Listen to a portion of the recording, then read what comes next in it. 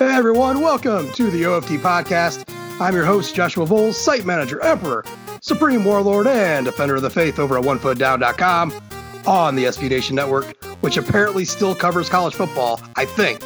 I don't know. I'm pretty sure they do, but maybe not. Joining me on the show is... That's a spicier take than Brian Kelly versus the local media. Senior editor Jude Seymour and Chief Inspector Brendan McAlinden.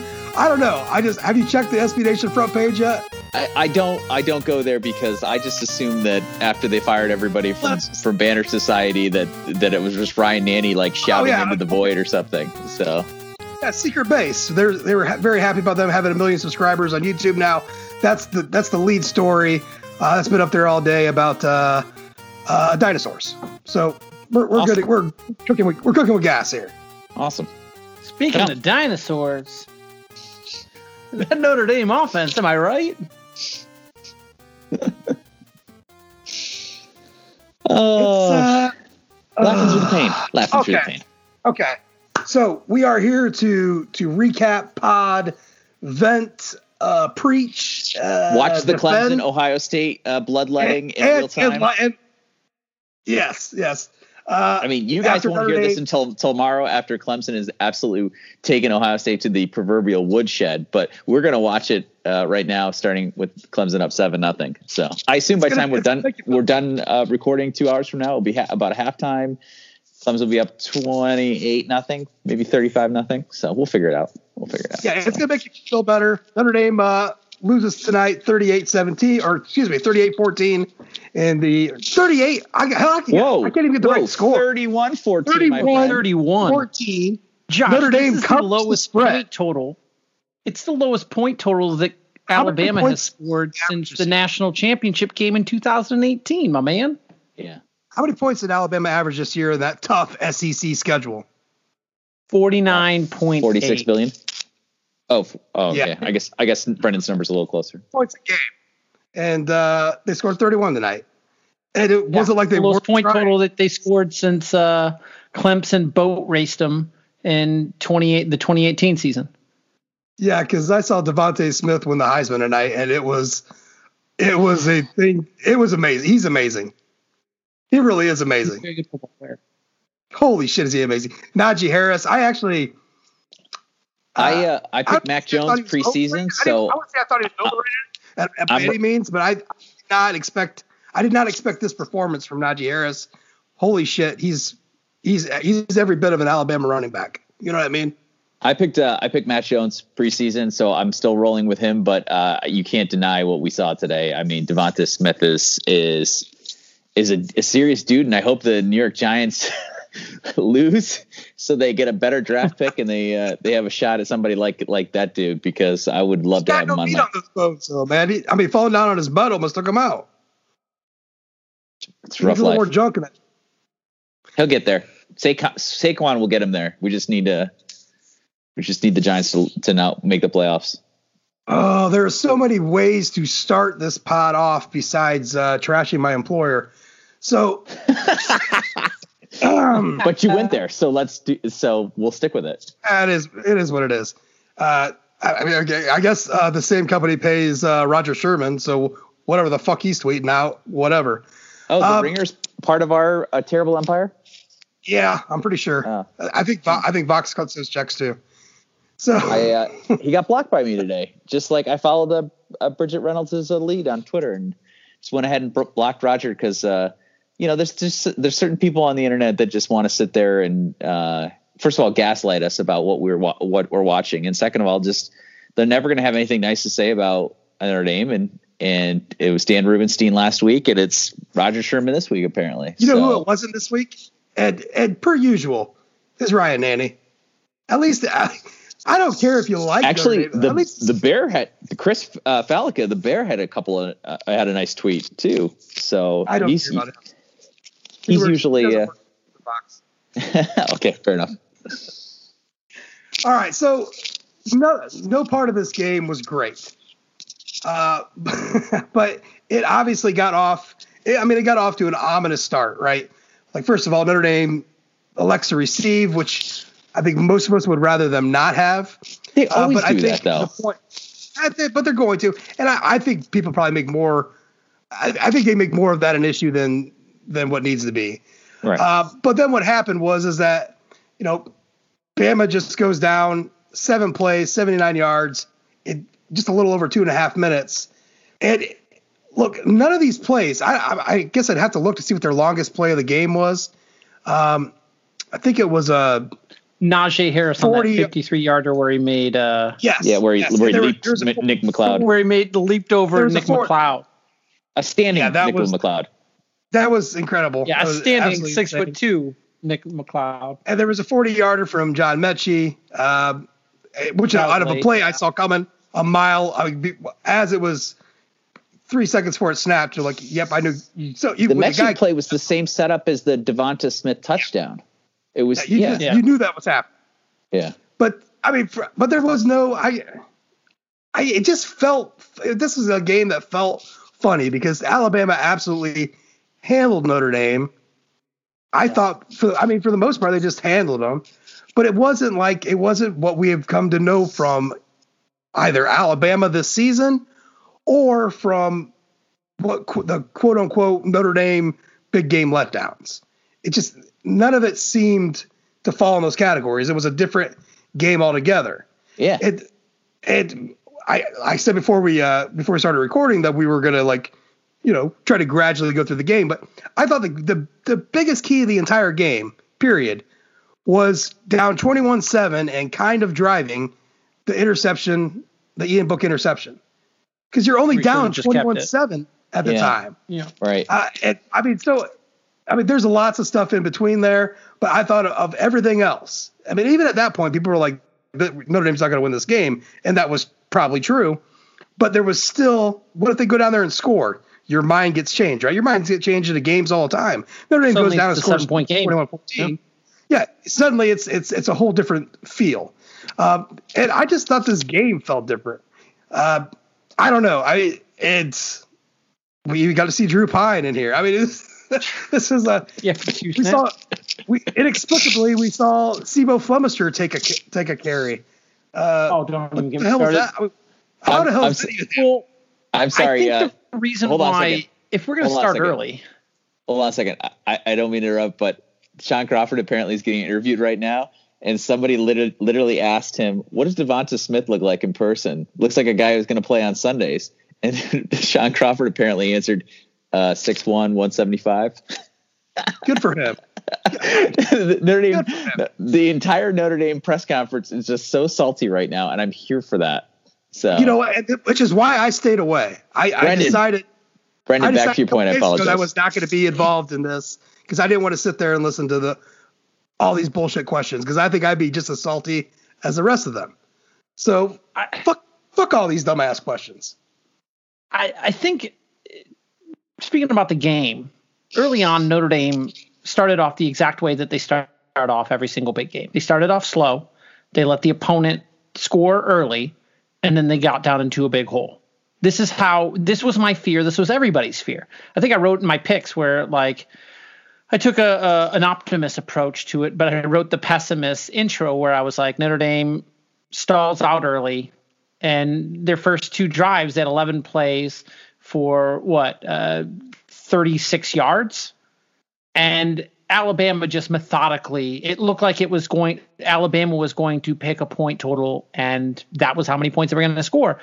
And I think the only reason why Alabama didn't do that is because Notre Dame had an 8-minute drive, kind of one of their signature drives. And I think if it wasn't for that 15-play, 75-yard, 8-minute drive, Alabama probably could have just picked a point total, and this game could have looked absurd. And to, I guess, kind of the chagrin, or maybe not, because Notre Dame lost because they adhered to the running as well, but because they played that ball control style, I think that kept the game closer early on, which allowed the defense to recalibrate, maybe get a second kind of halftime adjustment. Right. But Brendan, I'm going to push back a little bit because I saw a tweet early in the game and it said Notre Dame seems to be playing an offensive game plan that allows them to lose by 21 to 30 points, not 3 to 54 points. Like they weren't taking chances at all, and there was no sense in how the way that they were playing that they were ever going to win that game, because they were playing the ball. I get what they wanted to do, and the ball control thing sort of kind of worked, but fuck it. I mean, you're preventing. This is what I was talking about earlier. They were playing to lose by 17. Right. They were playing to lose by 17. Yeah, exactly. And they got what they got. It was what I was talking about earlier this week, where Notre Dame needed a symbiotic relationship between the offense and defense. They needed the offense to make a play, not just to stop. They needed defense to make a play, force some turnover or two. And I've been saying all along, Notre Dame was going to win this. They were going to have to be perfect in the red zone and +2 in turnovers. Well, they made it to the red zone 3 times and scored once. Or scored twice. 4 times, scored twice. Anyways, it doesn't really matter. It was late. But they could not, not being able to force turnovers, not getting the sacks. Ian Book running a draw play on 3rd and 8 and then having to punt because you literally had no plan B for a 2-yard gain. I mean, that's not. I mean, the whole thing could be. You're not going to win this game. Notre Dame was literally going to punt the ball with 3.5 minutes left to go instead of going for it before they call a timeout. Kelly's calling for a punt. That was like, what? How? If they would have punted it, I would. That was all you needed to know about now. Just wanting to keep the score looking good, cosmetic. It was a cosmetically good win, right? Which is or a good loss, which is that they didn't lose by 27 again. So they nipped that old narrative in the bud. But at the same time, there was no plan here. There was no chance taking. And that's the thing is I think the conservative, whether it was us or the analytics guys or whoever on our side. They got it. They got to be reckless. They don't have the guys. Javon McKinley and Bennett Skowronek and Avery Davis were we're not getting free. Book isn't a big risk taker. As much as he plays free, and I know they love to show that North Carolina game off as him cutting it loose. He's really not a cut it loose guy. He's a play it safe guy. That's why he doesn't turn the fucking ball over. So, but you have when he's not taking the risk. Or not trying to push the ball, and you got guys who just cannot break free off of these. Oh, by the way, guys are going to play in the NFL cornerbacks. It just everything around. It's just you were going to have to break off 9, 12, 15-yard runs consistently, which you can't do when the team across the field from you is fucking elite at tackling. That's what it boiled down to. Notre Dame was playing in a box offensively the entire game. And Alabama doesn't have to. So, that's where you get that score from. Could Notre Dame have done more? I don't know. The last play, you've got your core 3, right? You've got Avery Davis, Ben Skowronek, and Javon McKinley out there. I would have had Braden Lindsey, Jordan Johnson, and Chris Tyree out there. Fuck it. Just 4 verts, go. Let's just beat a dude and throw the ball in the fucking end zone. I just, there was no, it was just I don't know. The whole thing was uncreative. Yeah. It was uncreative and it was frustrating. I knew what they wanted to do after the second drive. And even before Najee Harris jumped over Nick McLeod, I knew the game was over after that second drive. When it just seemed like when Ian Book ran it for 2 yards on 3rd and 7, that was all I kind of needed to know for what the staff thought that this game was going to go like. Because we talked about it. If you're not willing to go for 4th down on that after you've gained 2 yards, what are we even doing here? You're not going to win this game punting the fucking ball to Devonta Smith. You're not going to win this game having Jonathan Dora try a 51-yard field goal. I don't agree with the idea of throwing Kyle Hamilton out there on a Hail Mary play, but at the same time, I'm not opposed to throwing out a Hail Mary play instead of watching Jonathan Dora Alabama's first, do 47 yards of a 51-yard field goal. How easy did Alabama's first drive look? It looked absolutely seamless. And if you how easy did their second drive look? But yeah, and how easy is there? But by the third drive, Notre Dame scored. But after that first drive, if you're Tommy Rees, you need to be watching what's going on in the field, and you need to see the ease in which Alabama is scoring and adjust and don't just come out there on the second drive. And like, I'm okay with you running the football, but you can't decide to just throw it once on 6 plays and on 3rd and 7 call a designed run for Ian Book. Like, what are you doing? No, because you punted back. That was so and it's 14-0 in the first quarter, and that's it. It's over. It's gone because you then have to stop the Alabama offense twice and score both times in order just to tie the game. So when you get in a hole speaking of like running that the against football, Alabama, I just want to. Speaking of running the football, Trey we are Sermon now just tied ripped off 7-7. And Trey Sermon's a problem. The only thing that made me feel good about Ohio State scoring there is that Skolowski missed his run fit. Yes, he looks terrible because he is terrible. He's not a good linebacker. God damn it! You have a great defensive coordinator and great players around you. You are not good at linebacking. Okay. Back to Random also thought from maybe the first quarter, and it kind of went throughout the game too, was Kyren Williams is used to like stiff arming guys into oblivion. Like, he tried to stiff arm 3 times this game, and every single time he got knocked on his ass backwards. I mean, these dudes are physical. Like, if Kyren Williams is he said something after the game, like, work begins tomorrow or whatever, which is like a cliche thing to say, but like, Kyren Williams knows, like, dude, there's guys in here that I can't out muscle, or I can't whip around or whatever. Like, there's real dudes in this game that are going to blow me up. And I think that's a learning experience. And I said this last week, I think you got to play this game because you got to know what you're up against, and you can't possibly feel what you're up against unless you play the dang game. And they played the dang game, and they realized, wow, all those deficiencies that we knew we had and a couple more, there's still real problems, and we haven't recruited those areas, which is... Brendan, how much do you think the loss of Tommy Tremble early in the game affected the offense? Like, do you think that helped contribute? I think it was a good thing. I actually think that it was a good thing. I think that it probably... So here's why I think it was probably a good thing, is the loss of Tommy Tremble took away like the safety blanket that the offense had, that maybe they thought we could just keep running. And it took a touchdown off the field, because I don't think Tommy Tremble makes the mistake that Takis makes on that procedural penalty with Tyree. But which is such a ticky-tack bullshit penalty, by the way. And I mean, you're watching for guys to whether they pick their hands off the ground. I mean, this is so dumb for a game that let them play, because they did let both teams play quite a bit in this game. I mean, until you don't have these giant second half. Yeah, it was.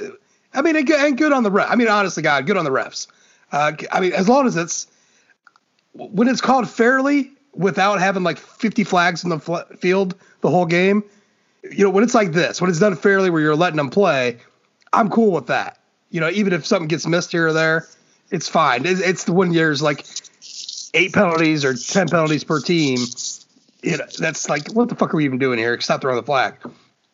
But Josh, what was Tommy Tremble going to bring to this football game when he went out? Like, Tommy Tremble was primarily used this season as a run blocker, almost as a fullback.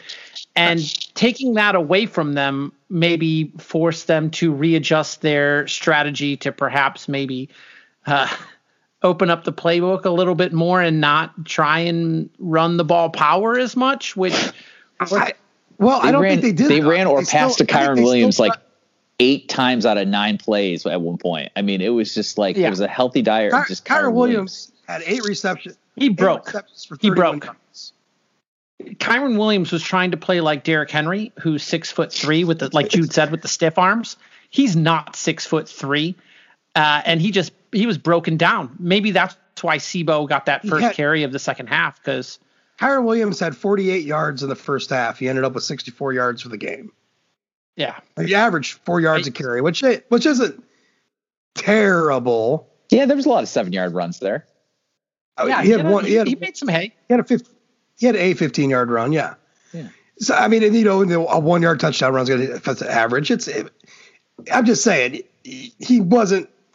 The only way he was really used in the second half was still in the passing game, which, I mean, it was Kyren Williams and Michael Mayer. You know, then finally late in the game, they involved Skoranek. I mean, Larry Keys, of all games, makes an appearance in this one. Gets himself a 20-yard reception. Which is funny because the stat guy said Ian Book complete to number 13. Like, they literally didn't have a hotkey for Lawrence Keys. You know, it's like everybody else gets their own little, their own little F6 button or whatever. But Lawrence Keys, had to be manually entered because he's just such a non-factor. The offense just felt disjointed. And look, I don't care if Alabama's defense is down this year from what they would normally be. There's still 5-star fucking guys all over that defense. Yeah. Give me a break. And very high 4 stars. And great, not just great. They're elite tackling team. That's what I was saying. A lot of games this year, Notre Dame, like those stiff arms from Kyren or just being able to break a tackle, they could not break a fucking tackle in this game because it's not their fault. And it's not because they're not as big or as strong as Alabama. It's because they're just about Alabama as an elite tackling team. They can tackle you regardless if the guy was bigger. I mean, it don't make a difference. They're an elite tackling team. So you couldn't get that extra oomph, when you tried. I mean, shit. And then you have, this just popped in my head, but just that, it's just the little things. It's Chris Tyree on that great screen pass, right? Went for what? 27 yards. But it should have went for about 40 some yards, but he stepped out of bounds for no fucking reason. There wasn't a player around you with 3-yard halo. You stepped out of bounds for what? And it wasn't Armando Allen 2009 Michigan style, by the way. It's the little things like that it's so hard to beat Alabama because of who Nick Saban is. Or you think Brian Kelly's attention to detail? Nick Saban times 1,000 on that. Yep. Which is why his unnecessary unsportsmanlike conduct penalty was so funny because it's just wow, Mr. Attention to Detail self-owns, Yeah, I thought it was funny because fuck on him, but it's also like when they were the announcers were clucking about it. I like coaches like that. I don't mind Nick Saban. I don't have this burning hatred of Saban like a lot of Notre Dame fans do. It's just fucking Saban. I mean, the guy's been around forever now. It is what it is. He's one of the greats of all time. You can't dismiss that. And here he is just being who he is. So whatever that. I thought the funniest thing was the halftime interview. I didn't think that was going to end well at all. He's told her 3 times. With his headphone not working, and I thought he was about to say "fuck this shit" and walk off. And I wish he would have, because it's stupid to interview coaches for more than 5 seconds at halftime, if at all. Clemson back on top, 14-7. All's right with the world. Well, 13-7, extra point pending, but that hole is giant. So things that still continue to just annoy the hell out of me. Chris Tyree takes back the first kick, fumbles, and apparently now we don't trust Chris Tyree to do anything, so he's now just fair catch Chris Tyree. And then all season, Matt Salerno. No, that was actually good strategy by Notre Dame. I think it had less to do with trusting Chris Tyree than realizing what ESPN kept pointing out left and right was like Alabama's starting corners are coming fucking down on this. And Devontae Smith is on there as well. They had all of their starters on that kick coverage. Alabama's kick coverage was nuts. What was your favorite Devontae Smith onside kick recovery? Because I didn't have one. I had a favorite Devontae Smith. I'm just saying, punt good coverage players, where players they picked make up bad a flag, plays. even though it was number 29 who pushed it, not Devontae Smith. They picked the flag anyway. But the way Bama covers on a kick, you might as well just take the ball at 25. I thought that was. You have to take risks. It's ideologically inconsistent to say to jump on Brian Kelly or Tommy Rees for having a game plan that's conservative and then sit there and be like fair catch central. I just don't get it. Even if it means taking the ball to 20 instead of 25, you got to try. You've got to try. It's one thing taking risks. It's another thing from pretty much knowing you're going to be down at the 10 or 15 rather than 25. It's keeping your ass away. What was Tyree's long this season returning kicks? I mean, I can answer that question, but 19 yards. It wasn't a strength of Notre Dame's returning kicks. And I don't blame Tyree on that. And I don't necessarily blame the kickoff coverage either. Just college football, because of the way that the kickoff is when they moved it up. Right. It's just not a thing anymore. It's just not a thing. And sometimes when you might be able to bust one, but kickoff, kick returns. We can't do any better than Matt Salerno. Walk on Nation, Matt Salerno returning kicks. Punt's a different story. Punt is an entirely different story. Yeah. Yeah. I was fine with them taking that is a failure of Brian Polian and Brian Kelly to not have a guy who can routinely field the ball cleanly and take off with it. I'm sorry. That's ridiculous that they couldn't get that going in an 11, 12 game season, that they couldn't get this done. By the way, Notre Dame this season has you literally recruited nobody who can return a punt return. No, they have guys. They had Larry Keys. Maybe you could put Xavier Watts back there. Tyree was the backup. Tyree could have done it. Notre Dame had 3 kickoff returns this year of 30 yards, none more than 40. So it's not a strength. And Alabama is a team where kickoff coverage is a strength. In games like this, you're going to continue to lose until you start fixing some of these deficiencies. Yep. I agree with that. No, I don't disagree with that. Here, the kicker of it all is that we can all wish in one hand, crap in the other. It's just like, what can you do? Saying to do this is one thing, but what can you do is another. Punt return is one. That's what I feel that you should have tried more. But other things like look, we have no idea. We really don't. There's going to be plenty of people screaming about, because of the whole speed and stretch of the field thing, about Braden Lenzy, but we have no fucking idea how close he is to being like a usable guy. You know what I'm saying? Like he was out there, but has he been up to being able to full speed? Has he been able to practice? I don't know. I would venture to say no. The guy goes from being what was going to be a first team wide receiver to what he is now. I would say he's not healthy. The Brian Kelly, Tommy Rees, was out there. The coaching staff isn't like finding a way to not play him. You know what I mean? I don't understand the fan angst over that. Like, I just don't think he's healthy. I don't think he's anywhere close to being healthy. I saw him out there 2 or 3 times, and one of the times they had him matched up on Surtain, and it was on when Book got sacked, sacked. Yes. It just, I don't know. You came into the season, you were down Kevin Austin, Braden Lenzy was hobbled pretty much from the get, and you just didn't have any playmakers out wide, and you needed to play more conservatively, or the other option is you could have found a way to get somebody like a Jordan Johnson or a Xavier Watts involved. They chose not to do that. They stuck with, Javon and Avery Davis and Benny Sco, and you eventually met a team, 2 teams, where skill position players of that level weren't adequate, and you lost, and you won 10 games and you lost 2.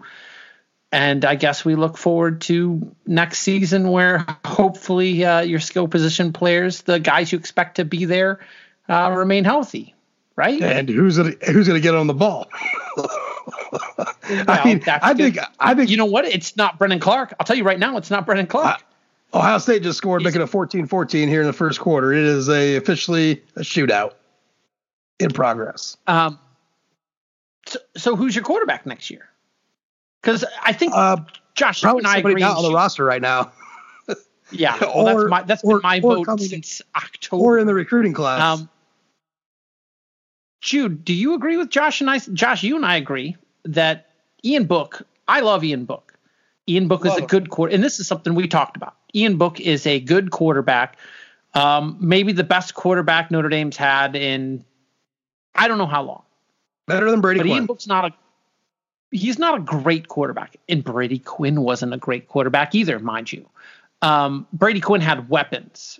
Ian Book didn't have weapons this year. And if you have a quarterback, like I don't think Mac Jones was 25 for 30, right? Or something like that, where he had 5 incompletions. I don't think Mac Jones is a perfect quarterback, but he had weapons.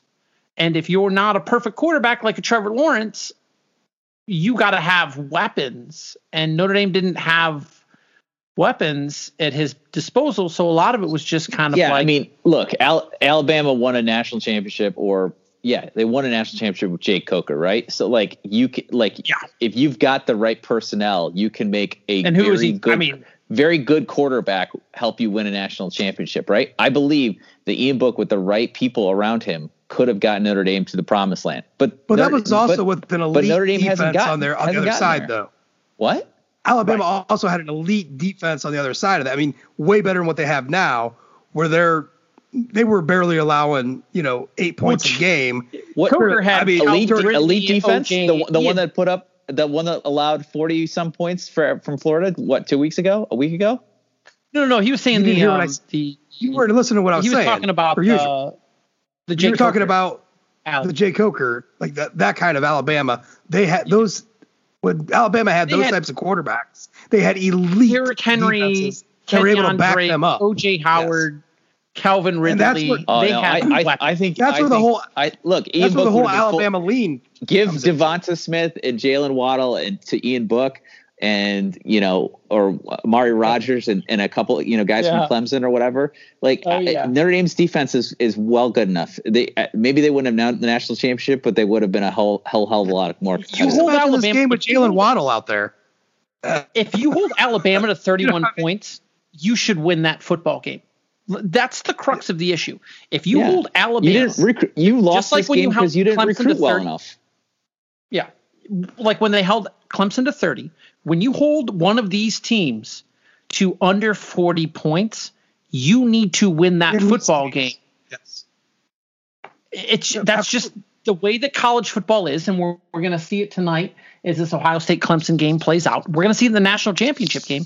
You see this play out over and over and over again. In these big games, you got to score a minimum of 35 to 42 points on offense. And if you can't do that, then there's problems. And Notre Dame's defense, to their credit, or I guess to their disservice, they gave up the 14 early, but they buckled down and they only gave up 31, and you gave your offense a chance to come back. Like Josh, you said, when Book threw that pick, if they would have scored there, the defense kept them in it.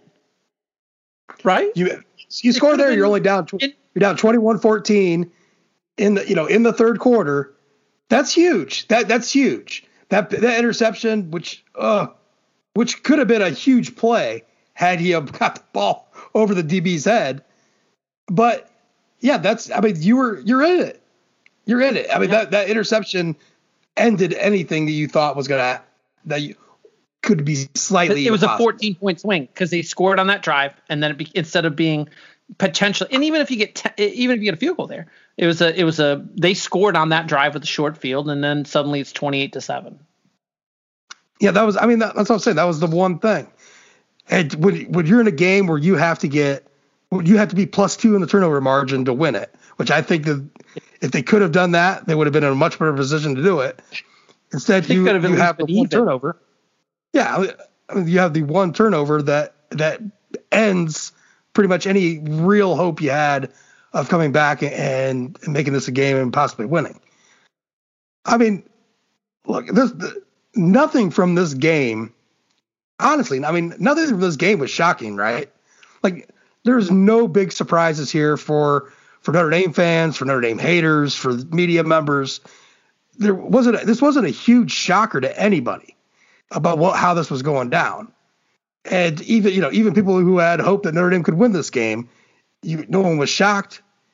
But at the same time, I think Notre Dame played a better 60 minutes than a lot of people were going to give them credit for, and probably still won't give them credit for, because even Carter Carls is out there tweeting out about the last fucking BCS. I don't give a shit about what I just don't care. I know these guys have a job to do, but and it's why Brian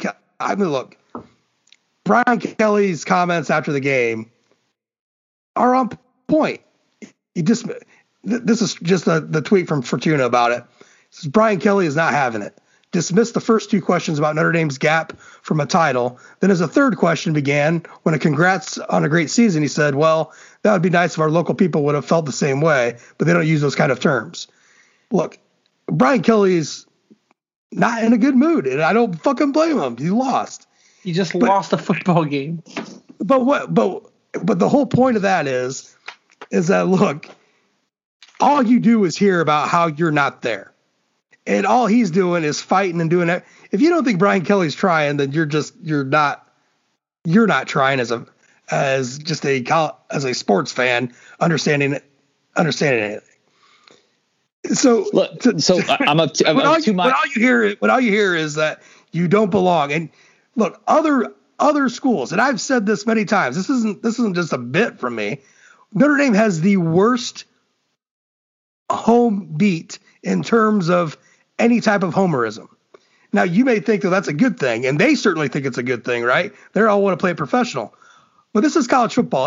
This ain't the pros. Every other school has a very homerific cheerleading squad style. Yeah, they got cheerleaders. Yes, that's gonna at least not drag you through the fucking mud until they want to fire you. I mean, it's different when they want to fire you, like on a 4-8 season. But when you have a season like this, where you go to the playoff, the beat's still beating you down. And it's not like Kelly's blind to that. You see that and hear that shit every day. When Pete Sampson goes on every radio show known to man in the last week and a half, and basically he's talking about Notre Dame's going to get ran off the field, and that's the guy that Notre Dame gives pretty much everything they want to. Any carte blanche coverage. Yeah. It's, you're kind of sitting there like, I don't want to fucking answer these questions. Fuck these guys. I get it. I get it. I mean, I give Kelly credit for not being more of an asshole in a press conference like this. So, I mean, it is what it, and look, and I'm not trying to like slam on the local beat guys, which, I mean, everyone's just doing their job. I'm just saying it's a different beat than an Alabama or an Ohio State or a fucking Auburn or an Iowa. It's just I think you're completely missing the point here, which is Brian Kelly shouldn't care one lick what the local media thinks or believes. He's not out to prove he's not out to prove anything to he's not out to prove anything to any local media or national media or anything. If he doesn't like the premise of a question, he can say so, or he can answer whatever question he wants to. That's his prerogative. But getting salty about the local media not licking his boot because he had a 10-2 season is ridiculous. I'm sorry. That's not a good take. But he's not a fucking robot. I mean, are you just supposed to sit there as in any job and just be pissed, have this shit happen, and then just be like, yeah, okay. And then no answering that. That's fine. Be pissed, but don't be pissed at people who are literally asking you questions. If the questions are dumb, that's what being pissed, Jude. Sometimes it doesn't make sense. You're just pissed. Okay. Like if you fight with your wife, if you're upset about something and your wife asks you a dumb question, but it really has nothing to do with her, a lot of times Josh, by the way, that doesn't make you right. That just makes you an asshole. It doesn't make you right, and it does make you an asshole, but that's fine. I don't care. So as long as we agree that he was just not right and was being an asshole, then I agree with you. I think he's both. I think his frustration is that there's a lot of people. I think the crux of the issue is that there's a lot of people in the beat, and there's a lot of people nationally that want to take what they did this season and write it off. Who gives a shit? He gives a shit. And Freddie, why does he give a shit? Why do you think 18-year-olds are fucking reading Stuart Mandel? I don't think 18-year-olds are reading Stuart Mandel. Okay, it doesn't it doesn't matter what Stuart Mandel thinks. It does. The whole narrative does. It literally does not. Because Stuart Mandel sets the narrative, and then when ESPN goes out and they start talking about college football programs, get out and Freddie 5-star in Georgia. When Freddie 5-star in Georgia wants to decide to talk to a recruit on this show, because I guarantee you, not only will they not know what Stuart Mandel's narrative is, they will probably not even know who Stuart Mandel is. Then you're missing the whole fucking point here. And the point is, it doesn't have to be that. It doesn't have to be that they know that it's Stuart Mandel. It's ex recruiting coach from Big State U being able to have a coherent fucking bullet point list that some national write-up put together that he can slap in front of a recruit's face. Not even saying it's an article, just saying. Okay, so when you sit in front of an 18-year-old and you say to them, Notre Dame lost in the 2000 BCS game, the recruit's going to say, I wasn't even fucking alive in 2000. So what the fuck are you talking about? What I know is that Notre Dame's been in the college football playoff 2 out of the last 3 years. So shut the fuck up. No, two things there. Number one, that's not the argument you make. You got to be smarter than that, Jude. That's not the argument you make. You just say Notre Dame is not an elite school. Here's why. Here's 20 years of banking it, blah, blah, blah. Don't you want to go to an elite school? If you're Clemson, Ohio State, or Alabama, you can certainly make that argument. But if you're not, then what ground do you have to stand on? You have literally no ground to stand on by saying Notre Dame is not an elite team. And they'll say, wait a second. So you are elite. Tell me what college football playoff appearances you've been to. Tell me how you fared in those college football appearances against Alabama.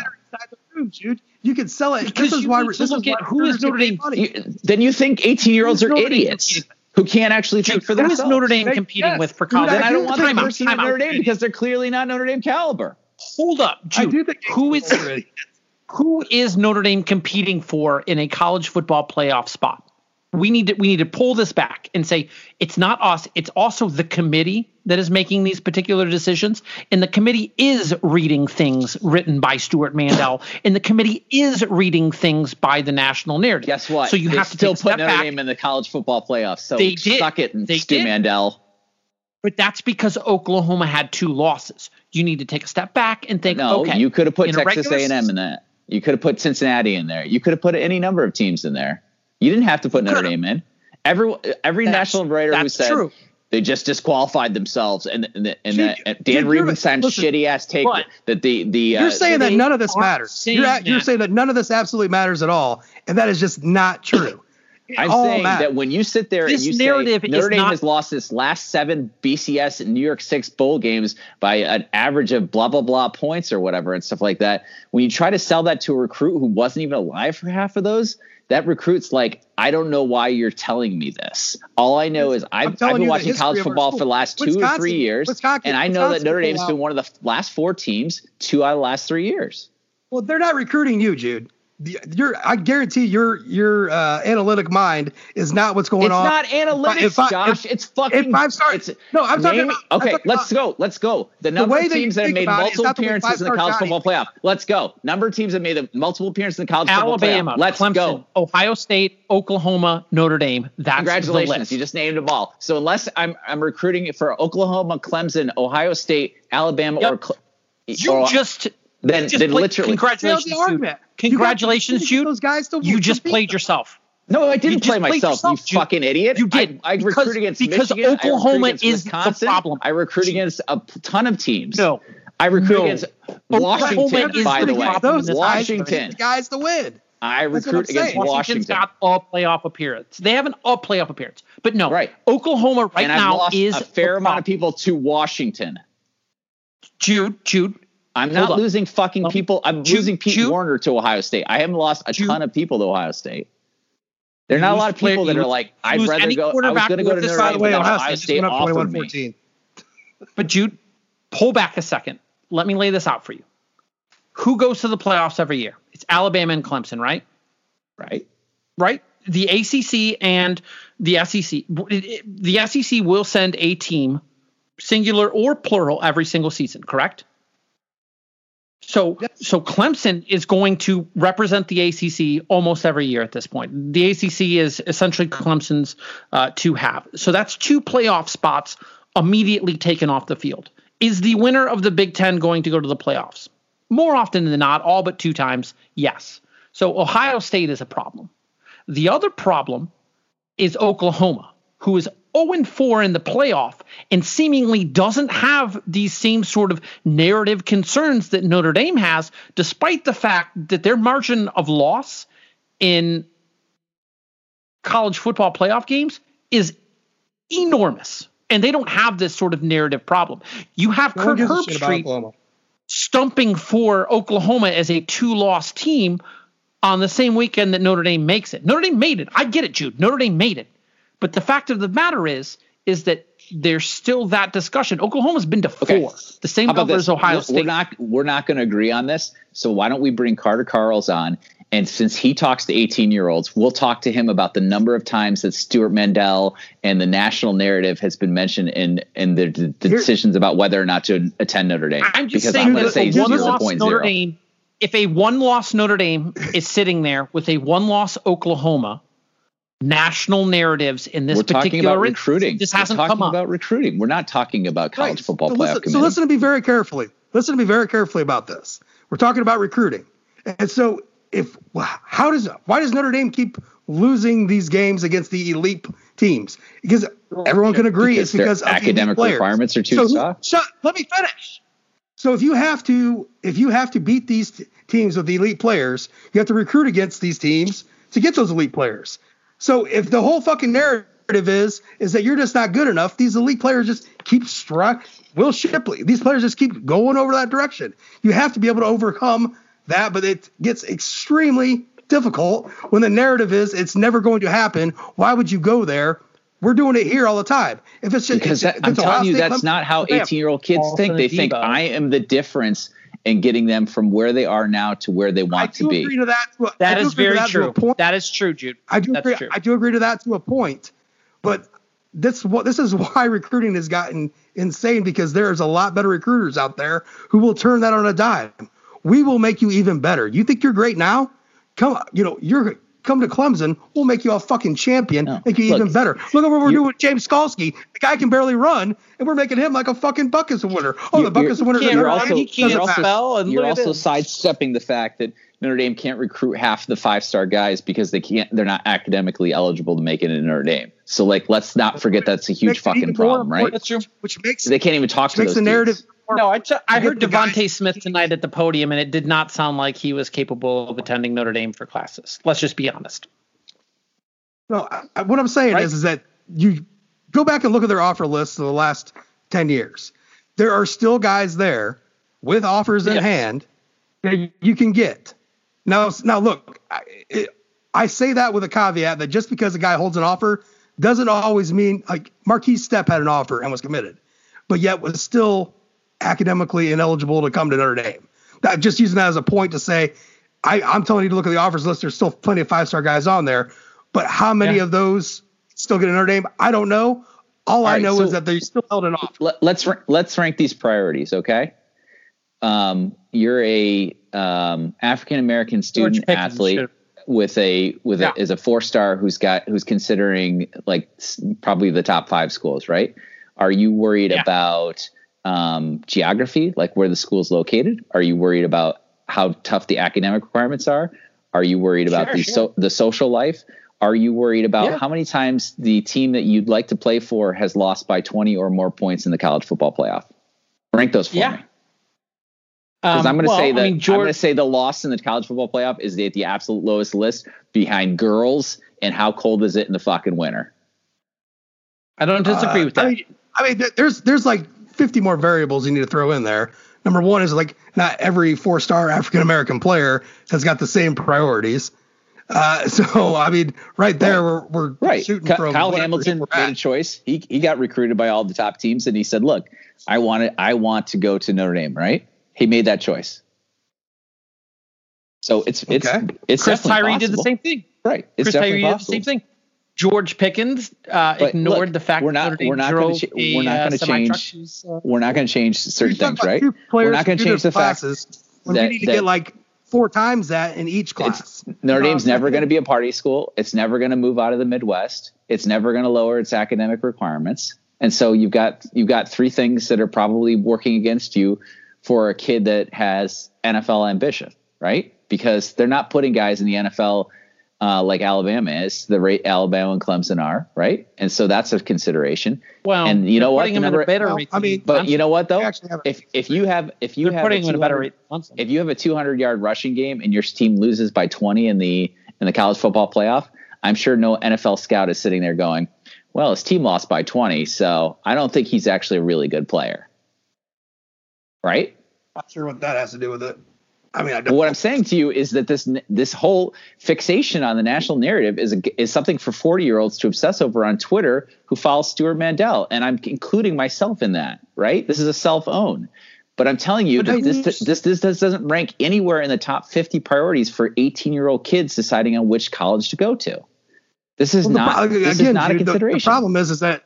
The problem is that we don't know what every 18-year-old's priorities are. Right, which is why I offered to bring Carter Carls on the show to disprove to you guys, which you won't believe me on, because I feel like I have a better sense of this than you do, and maybe I'm wrong. And Carter will sit there and go, "Oh, actually, yeah, no, they do watch the games, and it's super fucking embarrassing when they lose by 20, and they mention it all the time." And then I'll say, "Okay, Josh and Brendan, I was clearly wrong.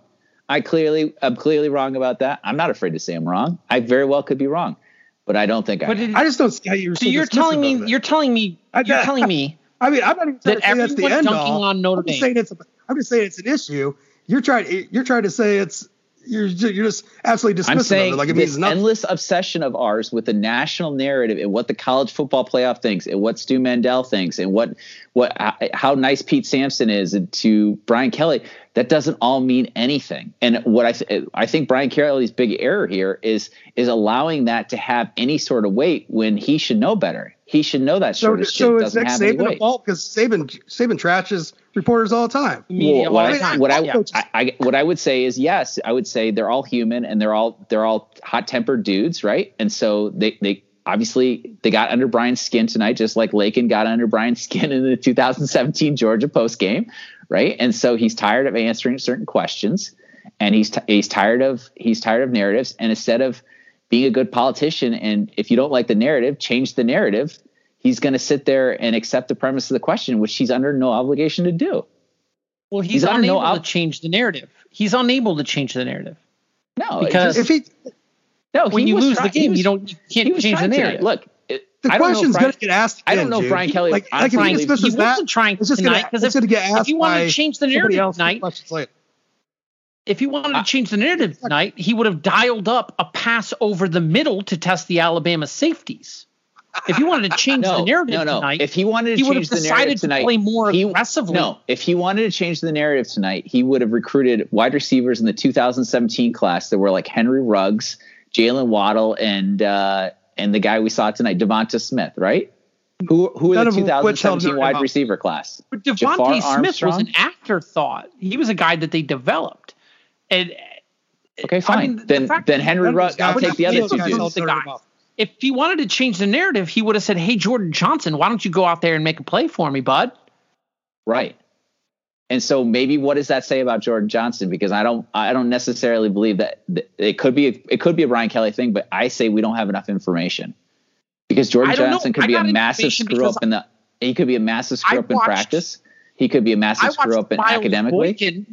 I watched Miles Boykin take 3 to 4 years in order to get ready in this offense. Right. I watched Chase Claypool take 3 to 4 years to get ready in this offense. And do I have to watch a top 50 player in the country and Jordan Johnson take 3 to 4? Brendan, Clemson and Alabama need fans too. You can go be fans with them. I'm about to read a list. I'm just saying, bud. Hold on. I'm about to read a list. So the 2017 wide receiver class. I'm going to list off who Notre Dame offered in this class. And this goes from the highest ranked wide receiver down. All right. Donovan Peoples-Jones, T. Higgins, Jerry Jeudy, Joseph Lewis, Alabama, Trayvon Grimes, Tyjon Lindsey, DJ Matthews, Devonta Smith, Jalen Reagor, Tariq Black, Tylan Walson, Jeremiah Holloman, Osiris St. Brown. I'm skipping a few now. Oliver Martin, Noah Igbenogany, Tariq Johnson. Jafar Armstrong, Michael Young. Jafar Armstrong and Michael Young. How many catches did Notre Dame get from Jafar Armstrong and Michael Young this year? None. I mean, maybe 2. Well, Michael Young's playing for Cincinnati. Michael Young is definitely 0, but I'm saying I'm going to give Jafar Armstrong the benefit of the doubt that he caught a pass out of the backfield. And I find it funny that Brendan calls Devonta Smith a project. He was the number 62 ranked player in the country. But for Alabama, that is a project. Right. I mean, he didn't come on until last year, and it wasn't until there was an injury. I'd rather have that. I'd rather have that. That's just a comment about Jafar Armstrong. That's Alabama, because I mean their wide receiver room was, the top. They had 2 first-round picks, right? So you had Ruggs and you had Jerry Jeudy last year, and sort of the afterthought was Devontae Smith. It's just Jalen Reagor might have been a first round too. Yeah, he went to TCU. He was a second round. He went to. They kept saying he could have been a possible person. Yeah, Reagor was. So and Peoples-Jones plays in the NFL. There. Yeah, he's a 6th round pick for the Green Bay Packers, and he's having a hell of a season for the Packers. There's plenty of talent there.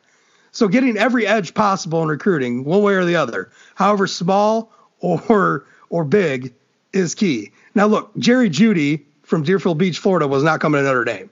I mean, it's just these, and that has nothing to do with academics. I'm just saying that guy wasn't coming to Notre Dame. Right. And the reason he wasn't coming to Michigan. The reason he wasn't going to Notre Dame didn't have anything to do with losing by 20 to well, that hadn't happened yet. Clemson. Like 2017 is a little unfair because we don't have the current situation, which they've now appeared twice in the last 3 years. Because in 2017, I was gonna say you're literally coming off 4 and 8, so it's like it's hard to tell those guys. Because that's the other thing. It's like dudes who are used to winning state. Dudes who are used to winning state championships don't like going to programs that are losing 5-6 games a year. Let me flip it on you real quick. And I don't mean like a gotcha thing or anything like that. I got a question. Number one, did Chase Claypool have a year of eligibility left? Could he have played this year? Sure did. Sure could. He did redshirt that first year. Okay. So does Chase Claypool make up the difference in this game for Notre Dame at all? No. Yes. No. Absolutely. How much? How much of a difference? I think that Chase he gets it closer for sure. Keeps it closer, and if you keep it closer, then maybe the defense isn't put in the position that they are earlier in the game, right? And maybe you're able to, if you have Chase Claypool, and I don't know, maybe what they that just means. Double him, and they just then even if they're doubling him, that opens the field up for just to speed up this 2017 thing. Najee Harris, Cam Akers, Stephen Carr, Trey Sermon. We're all running backs offered by Notre Dame in this class. We got C.J. Holmes and Deion. That's great. So so this is if you want to blame Brian Kelly, right? Because it ultimately the buck stops with him, right? And I've got active issues with Dell Alexander, and I think we've all been sort of clear about, like, if you were to find a job at Vandy or whatever, like, I wouldn't shed a tear, right? But and to Brendan's point, which is like, why are we waiting? Why does it take 3 years to see any work out of any of these dudes?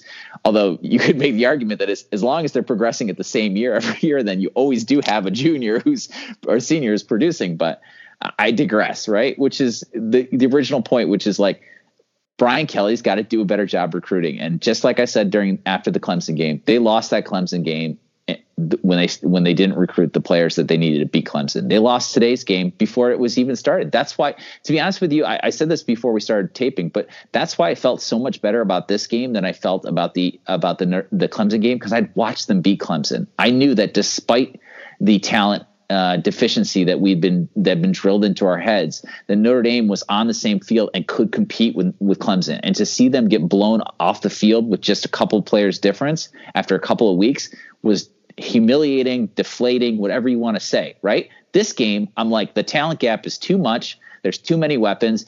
You take away this one, they're going to kill you with the other one or whatever. And it was 31-14. And to be honest with you, I'm trying to find to be really morose about this. I'm not morose about it. I'm just saying this game was lost 2 years ago. Final thing about recruiting, and then we need to move on to finish up this season a little bit more. Here's something about recruiting that everyone they have to know. Number one, if Trevor Lawrence was playing for Notre Dame and not Ian Book, and I love Ian Book, this game is totally different. So just know that. We said that 2 weeks ago, right?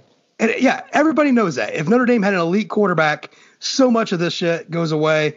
And this is not me trying to trash Book at all. And I hate all you fuckers out there that trash a guy who more than maxes out his potential. Fuck you. But the second thing is this.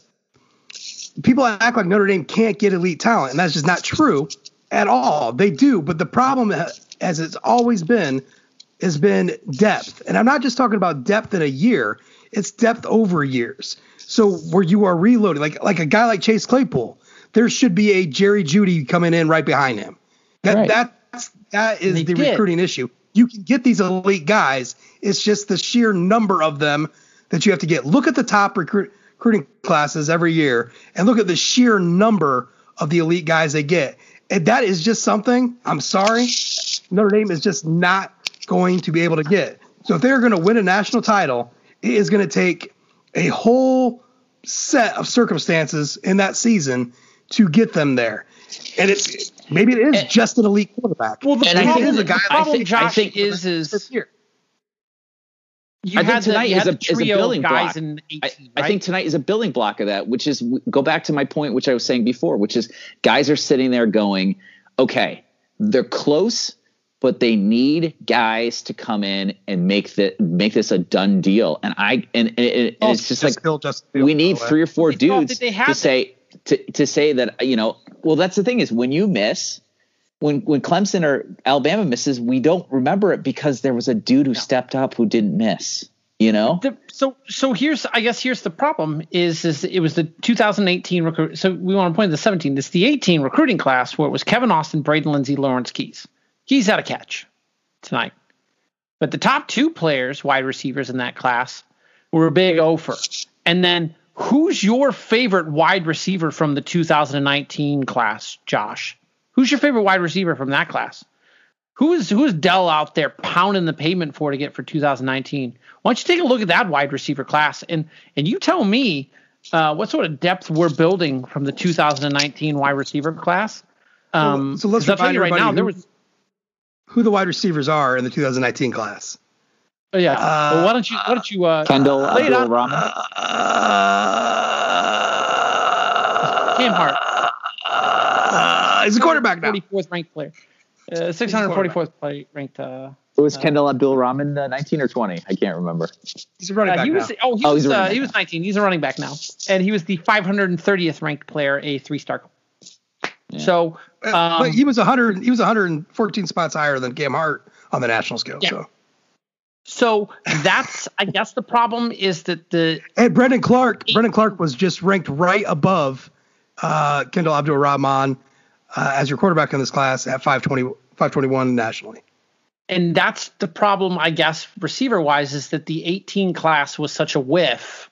It's kind of like that Tyrone Willingham. Oh no! Offense. It's like the Tyrone Willingham offensive line whiff that led to the 2007 season, where he just didn't recruit offensive linemen, and it led to there being no bodies for 2007. And it's kind of the same thing with wide receivers. Is Lindsey and Austin gets hurt, and then there's nobody there, and the staff just isn't capable or willing to let freshmen play at the wide receiver position. So when you have a top 40 player in Jordan Johnson out there, or even a Xavier Watts, who is oh my God, hold on, they just ejected James for targeting. He hit Justin Fields in the back. Yeah, the back. That's fucking terrible. You got him in the ribs. That's terrible. In the back ribs. That's fucking terrible. By subtraction. Which is funny too, because they're missing a dude from the Clemson game or from the Notre Dame game, right?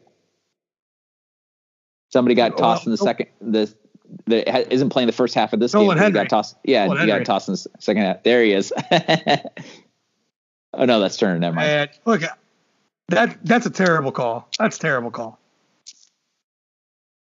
You hate to see it. You hate to see it. Look, all the stuff we talked about in this podcast, I could be completely fucking wrong, because I really thought Clemson was going to wipe their ass with Ohio State, and it is 21-14 Buckeyes right now with 5 minutes left to go in the half, and they are inside the 10-yard line. So, I mean, we admitted that was an emotional pick, though. Just like all the stuff that we've been saying. Like, we want Clemson to wipe the floor because it makes Notre Dame look better. Well, my point was that I don't care. It's just you played 6 games. Jared Patterson plays tonight if we only play 6 games. Notre Dame's probably the second seed. If Ohio State wins tonight, they deserve to be there. I think we agree on that, right? Yeah. I don't think you can argue that. I don't think you can argue. You beat Clemson. Come on. I'm sorry. I still have massive issues with the 6 game season. If they beat Alabama, will you believe them to be legitimate national champions? Or will you say, no they only beat Clemson and Alabama? So no, I won't. That will be the only team that could have won this year that deserves an asterisk because of the 6 games. That's a huge thing. That's a huge deal. I never once said they weren't talented enough to beat Clemson or talented enough to win it all. I would never once said that.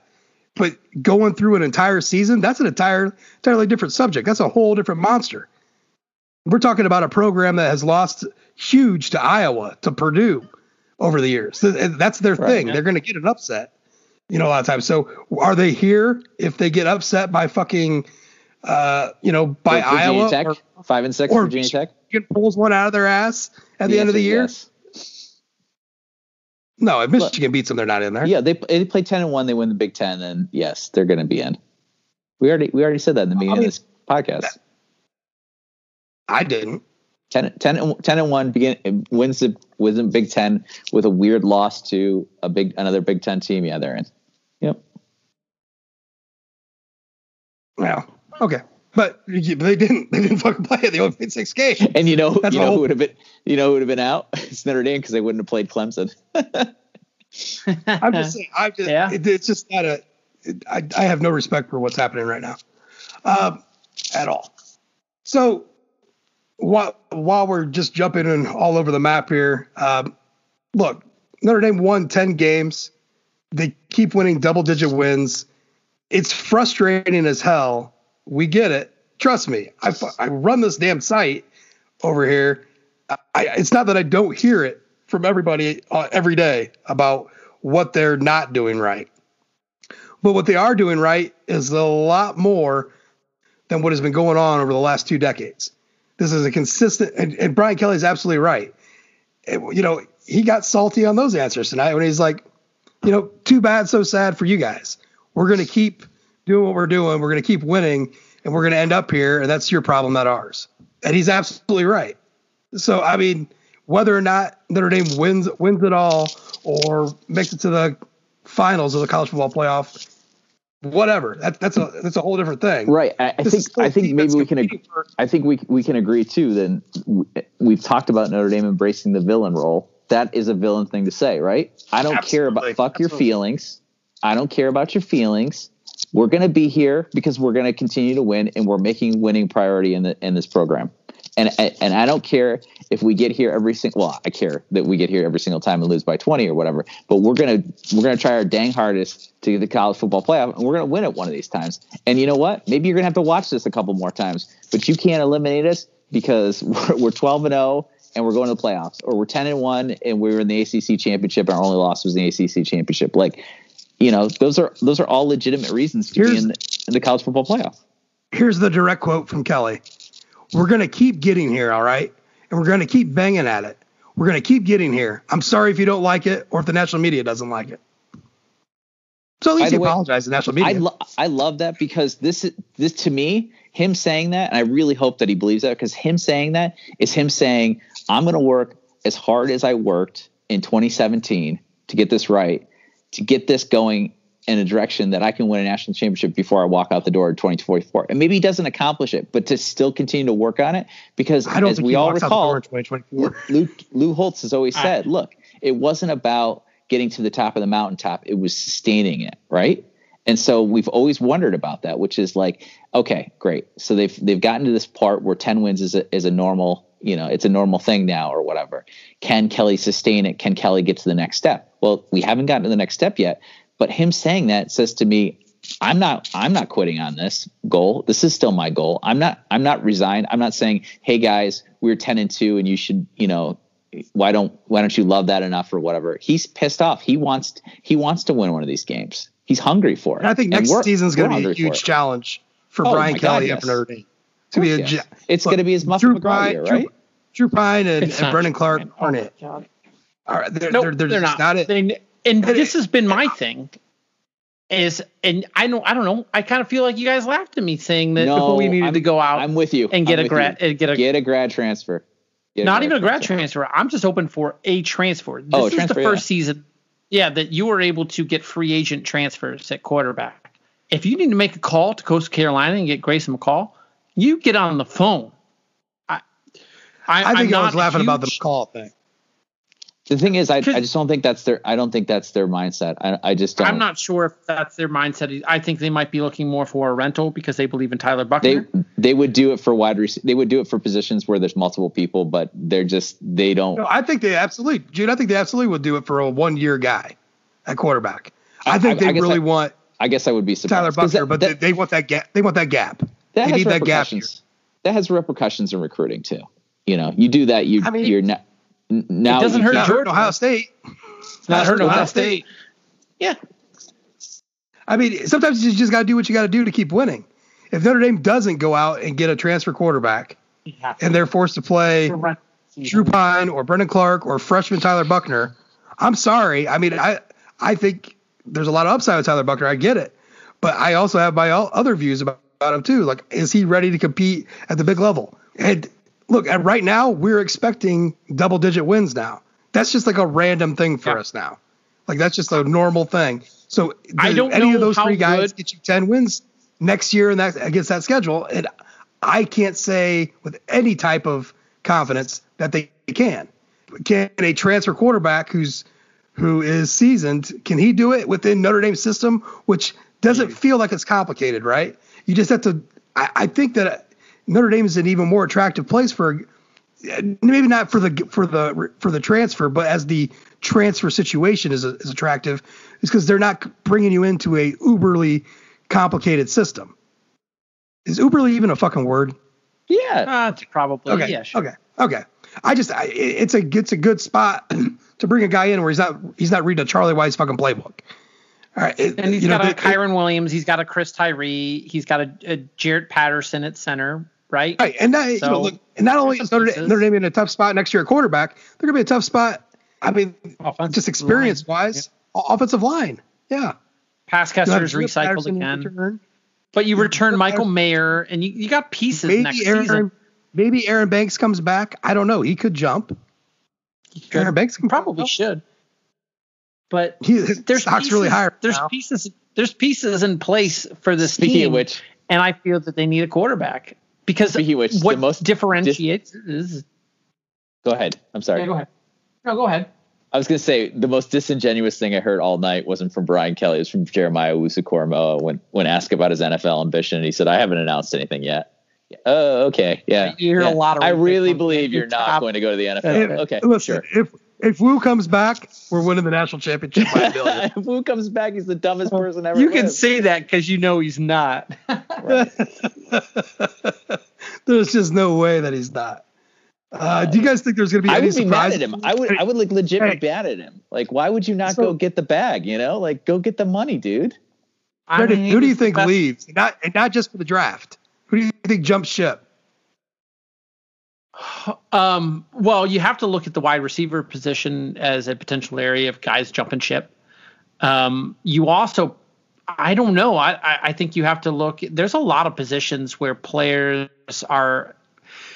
When this rule passes in this month, right? January now. When this rule passes, because it's January 1st. When this rule passes later this month, where players get a one-time free transfer to anywhere, you look at your roster and anybody could leave who feels like they're getting jumped or not getting the playing time that they want, that they desire. Was tweets from Jordan Johnson during the right before the ACC title game indicative. He theoretically could go anywhere he wants in America and start game one. That's just how college football. This is going to be a very unique offseason, and that everybody's going to be feeling out with this one-time transfer rule, how it's going to play. We have a record number of players in the transfer portal now. There's going to be guys who aren't able to find schools. this season. Brendan, because there is a record. Are you number sure that passed? Because I'm reading an article from SI in May of 2020. It says NCAA's one-time transfer waiver tabled to until at least 2021-22. 2021-2022 season, so it is going to pass. They expect it to pass this January, so it's going to pass. And it basically passed for basketball players because they already let Notre Dame. Who is it? Cormac. Well, that was COVID related though. That was COVID related, but they're going to pass this rule that allows players to transfer. I guess I'm confused by 2021-22. Does that mean 2021 football season or 2022 football season? We're in 2020. Yeah, we're in the 2021-2022. We're in the 2021 season right now. Okay. Because it's still going on. I'm sorry, Brendan. I apologize for doubting you. I apparently cannot do simple math. So it's going to be very interesting. So even as far as the quarterbacks go, even if the rules are still the same, there are plenty of ripe quarterback fish out there that are grad transfer eligible. And the transfer portal right now, if you go look at the transfer portal on 24/7, Desmond Ridder, it's just absolutely loaded with guys right now, let alone in another month. Yeah. The transfer portal, there's a problem with guys not even having there's more guys in the transfer portal than there are available roster spots. It's a problem in college football. We don't know about the roster spots. That's something the NCAA hasn't had a word on, which is a bunch of That shit. Is true. They have not had that. They haven't said anything about basically if a guy was on your team this year, he can come back next year. So if you added 40 guys in recruit or say 30 guys in your recruiting class, and you go to like 95 scholarships, supposedly that's okay. We don't know. There's no guidance from the NCAA to the schools right now about how that's supposed to break down, not just this year or not just next year, but the year or two's after that. Cause it all, it's going to have to be if you open it up, it has to be a scale back over time. It just can't be a cut on 1 year. You know what I mean? I feel really good. I feel really good about Notre Dame. If this is the year, and I think it is, I think you guys are right. I feel really good about Notre Dame's position because if guys want out, that means that it's not about Notre Dame. It's they just want to play, and they've lost confidence that the coaches here will let them play. But anybody who's coming in as a transfer in is already being wooed, obviously, by Notre Dame, and Notre Dame is probably telling them, "We need you to take it to the next level." So. I wouldn't even count on any of the guys you have signed because think about the whole. Do you remember Brew McCoy where he signed with USC, then flipped to Texas, and then before spring was even up, he flipped back to USC. Yeah. So Brew McCoy theoretically could have started for USC that season. I got to tell you, Justin Fields right now is getting murdered on the field. Yeah, and Clemson he's not going to survive. He was on his knee. He got smoked. Do you remember that? Was it Byron Leftwich and Marshall when they were like carrying him down the field? Do you remember that game? Yeah, we broke his leg. Yeah. Did he break his leg? Or tear his ACL or something? He broke his leg. It was a broken leg. Literally carrying him down the field in the hurry up offense so that he could throw the game winning touchdown pass. Right? Yeah, that was awesome. That was so good. Hey, Brendan, what was your favorite Ian Book pass attempt of 20 yards or more tonight? I think it was the one. I like the one where he targeted the wide receiver before the second half. Which was that one? What was your favorite? It was the target to the wide receiver in the first half. That was my favorite one. What was your favorite Sean Crawford pass breakup? I think it was the one where. He sort of whiffed at air. He tied Drew White, or he tied What was Drew your White favorite Clarence Lewis tackle in space? I like the one where also same guy Devonta Smith burned him on the sidelines, and he looked like a fool tackling the sideline. That was a good. That was just ran right past him. Oh God. Yeah. What was your favorite time that they knocked Mac Jones on his ass? It was the roughing the passer penalty on the roughing the passer. I mean, I think Ade got there and he forced a intentional grounding, if I recall correctly, but still. now that we're talking a little bit more about the future too, as well, I guess let's put the game to bed a little bit. It was what it was. It could have been a lot worse. It wasn't. I don't think it was an embarrassment. It was just a loss by a team that you lost to a team that was just extremely more talented, and I guess that just happens. I mean, what's Notre Dame's final ranking this year? Brendan and I were talking about that. He thinks they could still stay fourth, but that would take a Clemson win tonight, which isn't happening. Right. I think it's fifth. I think they dropped to 5. Who jumps them? Oh, it'll probably be A&M. I'm sure of it. So you help me out. Where did they start an the season? A&M team that lost by like a half hundo to the same Alabama team Notre Dame lost by 17. Georgia could be. They love Georgia. Georgia can move up. God, they do love Georgia. Where did they start the season? I can't even remember. Was it 9 or 10? Yeah, it was in the top 10. 9. All right, so we're at least extinguishing that canard of the last time Notre Dame started a season. Oh, it's still overrated, Jude. It's still overrated. We're ranked second in the country for about 6 weeks in a row, so we're overrated. Because we were undefeated, so we're underrated after you beat the number 1 team in the country. But by the way, Dan Rubenstein says that the whole thing was negated, right? He said that didn't actually even happen. About Dan Rubenstein, I can't tell you a person who I give a shit less for. I can't believe you could literally sit there with a straight face as a college football pundit and say a game literally did not count anymore because you lost that same team. I don't even understand that. I mean, there's guys who do that like 3 years later. Miami Hurricanes fans are saying that they should have been the ACC championship because they beat Notre Dame in 2017. You know, they sure do. Yeah, but they don't get paid to do this for a living. Well, they said that before they allowed North Carolina to score 60+ points on them, right? It's true. Yeah, I mean, I don't bring up Dan Rubenstein on this podcast. I would rather hear Roger Sherman's take on a game than fucking Dan Rubenstein. Wow. Anyways, that's a low bar to clear. Notre Dame's got they got a lot of work to do. You know, Clark Lee, this was it. Hasta la vista, have fun in Nashville. Ian Book. Do we I'm gonna go ahead and say it. Josh, do you have any insight on what could be coming down the pipe? All right. So I have a single source. I have a single source who I do trust. But it's not I'm not out there trying to hunt down any more sources. But I have a single source that I do trust that says that Brian Kelly's meeting with Mike Elko on Sunday.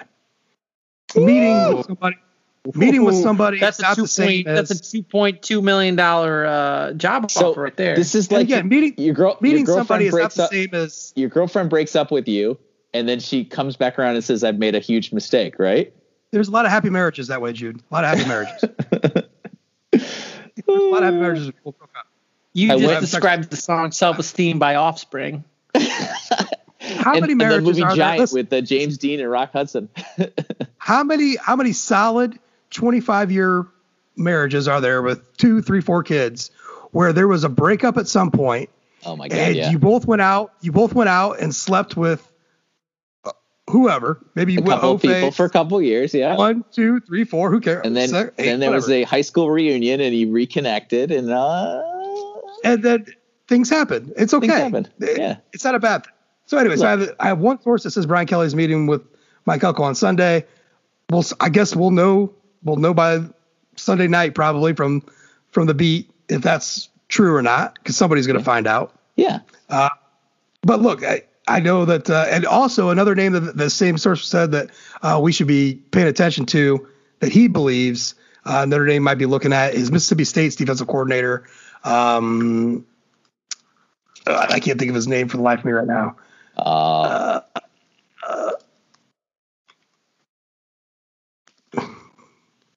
Zach Arnett. Oh yeah, Zach Arnett. Who runs a 5-3-5 as well. Yeah. Is he related to 3-3-5? Is he related to Will? Like Marcus Freeman. He may be, but he runs the same kind of defense as what Marcus Freeman runs on Cincinnati, who's another name that people won't. I don't think Notre Dame is getting Marcus Freeman. I don't think that's. It's a 2-year rental. I don't know if you want to get into that bad. Yeah, It's just I the don't think guy who that's wants a happening. grad transfer quarterback. Hey, but that's different. But the Mike It's just Elko warm and situation. I guess before I started really considering Elko at all, my strongest pick, both what I thought was going to happen and what I'd like to see happen, was Elston getting the job with Nick Lazinski moving in as linebackers coach. Right. Yes. Now, if Elko really is a real, Yeah, how could you not want that back? I definitely want Mike Elko back. Right. So we're going to find out. This Arnett guy. Over the next couple Zach weeks, we'll Arnett's find out. 34. He's 34 years. So just to give you, he's 34 years old. This was his first season, kind of quote unquote, in the bigs. Before that, he basically was at San Diego State. His whole career was he was a GA at San Diego State, linebackers coach at San Diego State, and then in 2018, 2019, he was the DC of San Diego State before Mike Leach brought him up 35-14. It is officially fucking route. Oh, man. Let me tell you about the state I live in tonight because of all the shit Dabo talked about. Yeah. Oh, my God. And now I don't know, they're man. You're counting 14 at that. I'm counting Trevor Lawrence. I will off the put second Buckeye half. fans up against any SEC school fan as far as pure bravado of shit Do you talking. think they'll let Fields sit the second half until the Clemson tries to escape back into this game, or what? You want to tell me Brent They're up Venables, 3 scores now. Brent Venables and Trevor Lawrence aren't going to orchestrate. This is going to be hilarious to the people who listen to this pod with me starting off and running my mouth about how it'll be 35-0 at the half, and it's 35-14, but I picked the wrong team. I'm just thinking about having to get a bunch of tweets out to bury the tweets I had talking shit about Ohio State. Oops. Mistakes were made. My bad. It's still a half of football. You know, it could be 42-35. You know what? At the end of the game. Breaking T got a hold of me this week. You know, obviously because they wanted to come up with ideas for a shirt if Notre Dame won tonight. And I said, look, I got nothing for you. I'll get back with you. But I think we could just go ahead and make a shirt, anyways, and just say mistakes were made. I guess that's perfect. I'd fucking buy that. I'd wear that with pride. Notre Dame football 2020. I can't wait for the 2,000 word column by Pat Forty about how gritty Justin Fields is, overcoming racist epithets and bruised ribs to find his team into the national championship. Will his team in the national championship tonight? He deserves that. I'll tell you what, Fields would deserve that gritty column tonight because he literally is getting the shit kicked out of him by some dirty hits. Although Skalski's was not a tar, that's some bullshit call, but he still took a fucking shot. Yeah. But anyways, so let's wrap this thing up because I mean, we could talk in circles about the future, and we got all sorts of off-season airtime to dive into everything. Yeah, I want to get the book club going again. I mentioned this, I think, off air, but yes. No, you mentioned it on the pod last week. Oh, did I? Okay, cool. I'm going to get the book club going. There might be a surprise pod. Someone finishing up. We'll just wrap it all up. Surprise. It'll just show up. It'll show up one day. Do I know about the surprise pod? No, it's just going to show up. It's going to be finishing the whole book real quick. I thought the surprise pod was going to be the Dungeons and Dragons game based on the 2009 Notre Dame football season. Oh my God! Hey, Brendan, we are going to do pods about former recruiting classes. That nothing intrigues me more than going back like 8 years and just trashing and celebrating each class on its own individual recruit's merit. Hey, I apologize for the guy that tweeted us, and I forgot who it was, but somebody brought up the fact that you can get a cameo of Jimmy Clausen for like $40, and I looked it up. Yeah, apparently it's 60.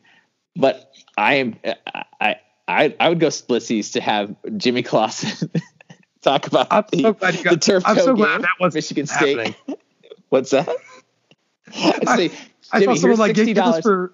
I want you to talk about how awesome you were that you went down in that game and you gritted it out. Michigan State 2009. I literally want to just. I want to hear about the Purdue game 2009.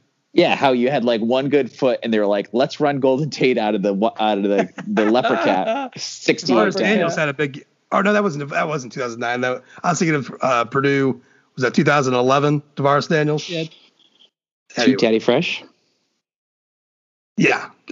Awesome Canadian football player.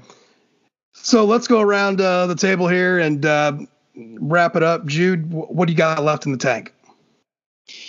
Well, it's 2021, which means that we've put 2020 to bed. Although I don't know how much of 2020 is going to carry over. Certainly, we were hoping that Notre Dame losing was going to carry over into 2021, but it's proved itself.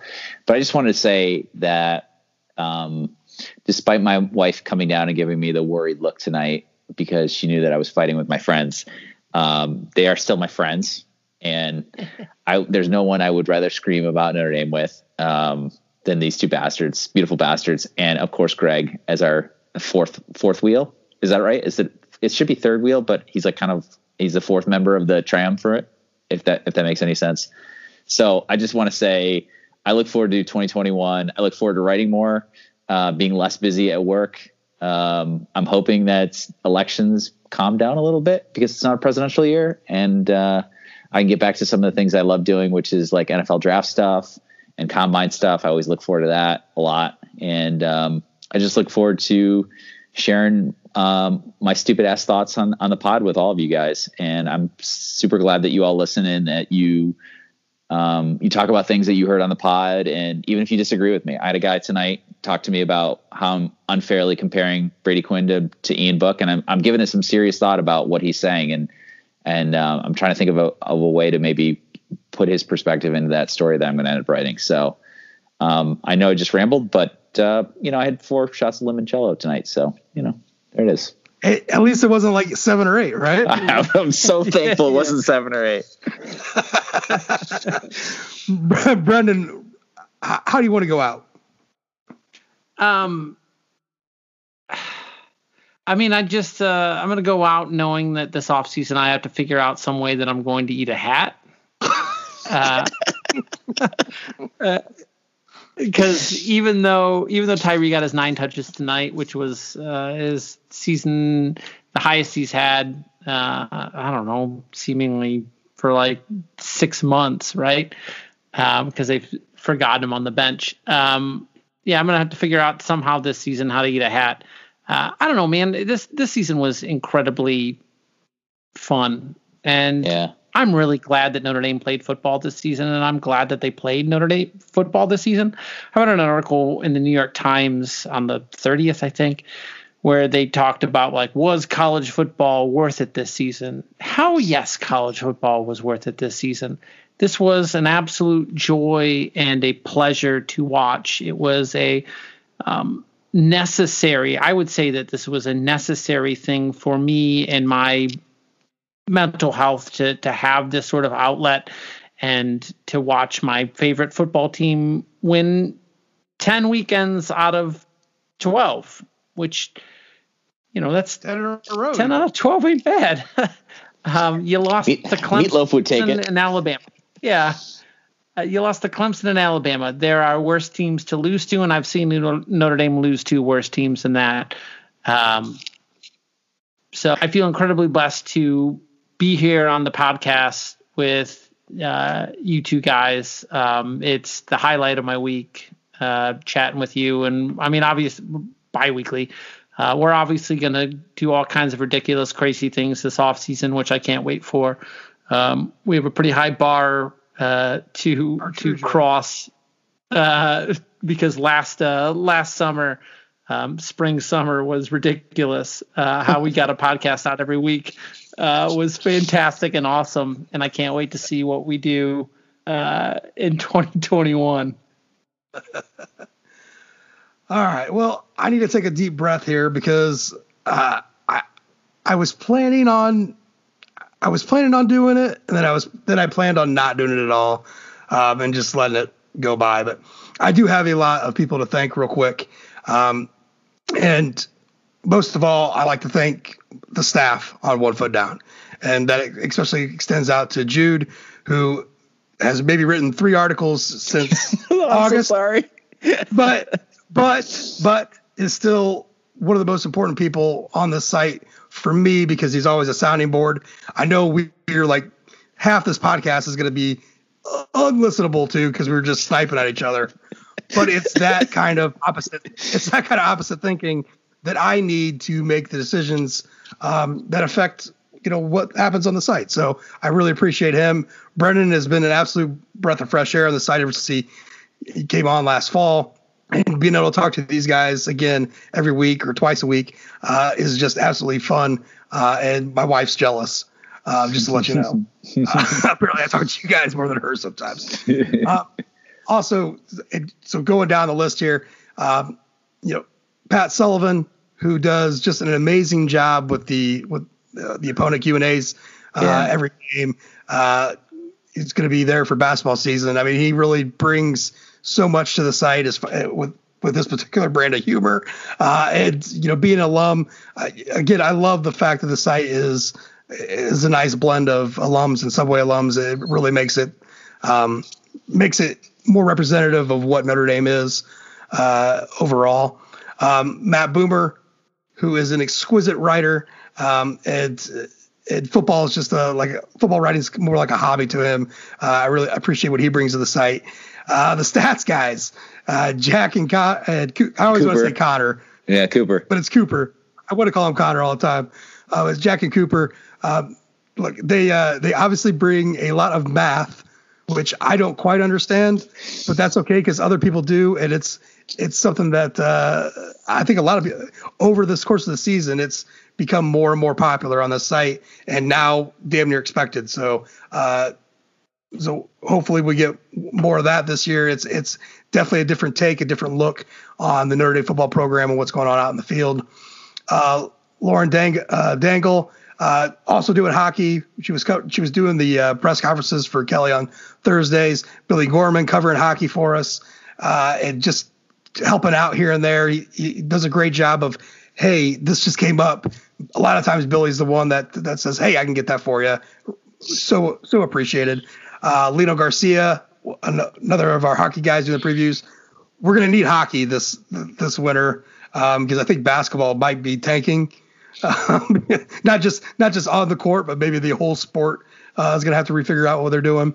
Matt Green, who is just a dude, that guy is a joy, like just a bundle of like happiness. I love his attitude, and we're going to get much more of that this year. Lisa Kelly every week gets her assignment in on time. She is the only one that is absolutely on time every week. Just letting you guys know, she's does a great job with our past history, and there's a lot of that good stuff in there. Lisa, make sure you knows it. And then Connor does a great job with some editorials, usually at Sunday or at the latest, maybe on Mondays. Appreciate everything that these people do. Oh, Philip. God, I'm just Philip. Who listen? I wasn't gonna let you forget. No. Well, what was funny is I was just thinking about him today.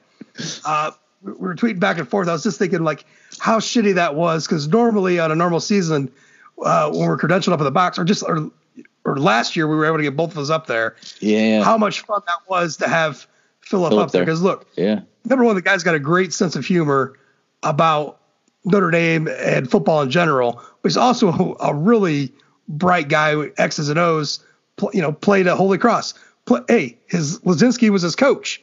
Okay, so the guy knows what he's talking about, but it's more than that. He's got a really great outlook on it. Enjoyed the takes this year. I love sneaking his dad up to the press box. That was fun. his dad is a holds some track records at Notre Dame. Very tall person, runs some hurdles. No, I wasn't going to forget Philip, but I appreciate all of that. From everybody. This is a joy. Let's keep this thing going. Regardless if SB Nation wants to put anything up on their main site about basketball still exists for us. I don't get it. I don't fucking understand it for the life of me. I also want to thank all of you listeners who, I'm not reading any reviews tonight, so if there are any over there, I haven't checked. We'll get to that to the next pod. But I want to thank all of you guys for becoming such a big part of what this show is. Because what you do with those reviews is we make you a part of the show. And that's a big thing. That's a big deal for us to know that not only are people listening to 3-hour podcasts, but they appreciate them. So you're involving yourself. You're becoming part of the show, part of our lexicon, part of the mythology that we're spinning here. And trust me, Brendan and I are probably going to get into some heavy Dungeons and Dragons shit this offseason when it comes to Notre Dame football. So this might get weird and wild, and I know that you guys are going to appreciate it. Hey, I don't mean to interrupt you, but I texted Clearwall the other day and asked him for a officiating judgment call, because it's just like I had his number and I was like, I don't know where to put this except to text him, and he texted right back, and I was like, thank you. And he said, oh, anytime you have a question or whatever, just feel free to hit me up. And I go, you're going to come to regret that, because we'll hit you up. Trey has no problem telling you how right an official is. I just thought it was extremely cool that a guy who comments on our site, who stupidly gave me his phone number probably, beginning of March, I think, can reach out. I can reach out to him in December and ask him a question, and he just pops right back. So I appreciate all of our the commentary and the people that hit us up on Twitter. So I didn't mean to interrupt. I just thought that was cool. Yeah, it's a fun group. I mean, honestly, you got wackos, you got know-it-alls, you do it, wackos, funny guys. I mean, no, it really is an interesting group, and I like. You know me, I let things cut loose. I really don't. I haven't even looked at the game thread. Well, I guess I've been in and out of that, just making sure it hadn't got too bad. But letting people do their thing. It's my whole way of life when it comes to running the site, and this podcast it's just people, man. Just don't be a total asshole, and let's get along with it. So with all those, again, thank you to everybody out there. We appreciate it all. And I will end saying this. Notre Dame won 10 games. I can't stress enough how important that is and how great that has been over these last 4 years.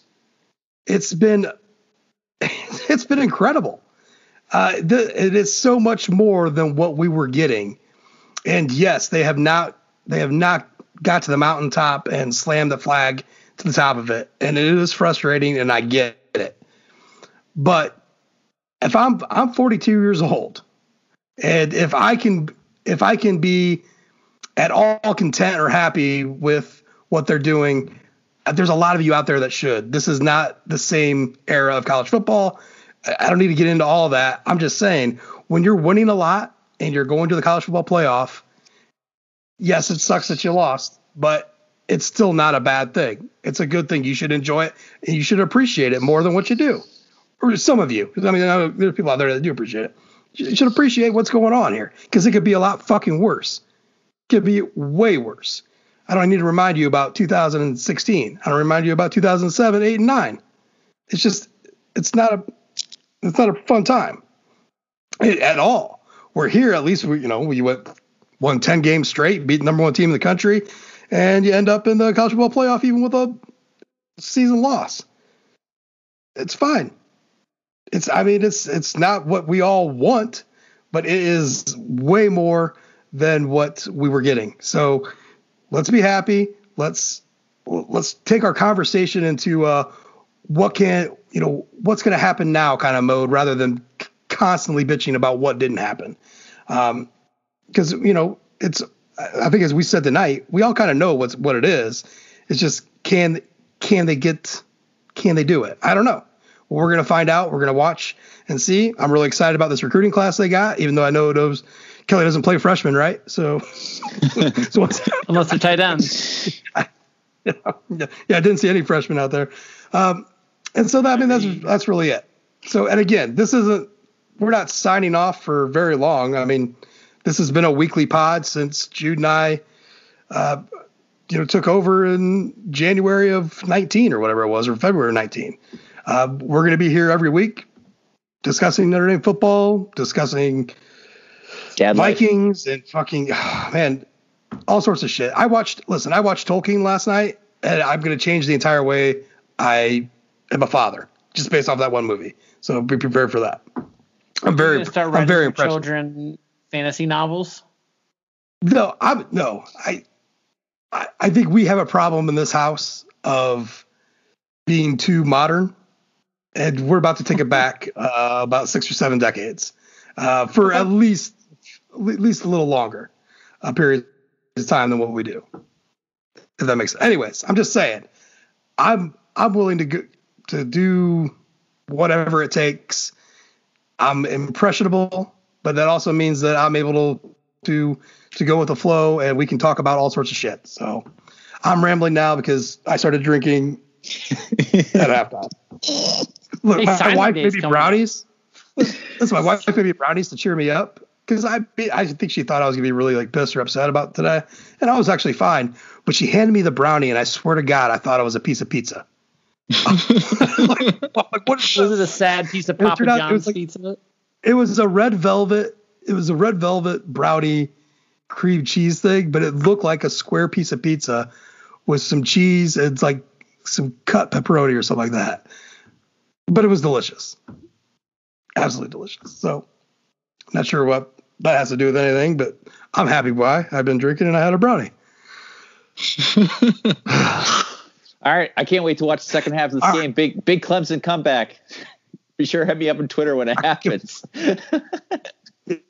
Yeah, I'm already like plotting my my tweet burial of the Ohio State trashing. So that's it, man. We'll see you guys soon. Please again get those ratings and reviews in over at Apple Podcasts. All the reviews left will get read on the OFT podcast.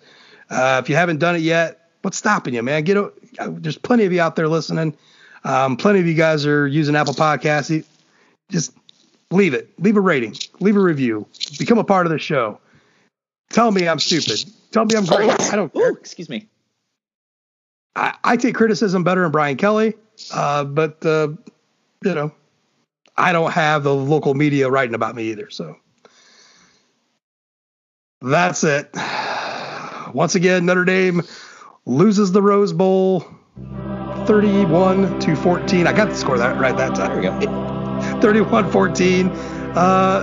And they have made exactly half of the appearances in the Rose Bowl that Bo Schembechler had at Michigan. So, Happy New Year, everyone. Happy New Year.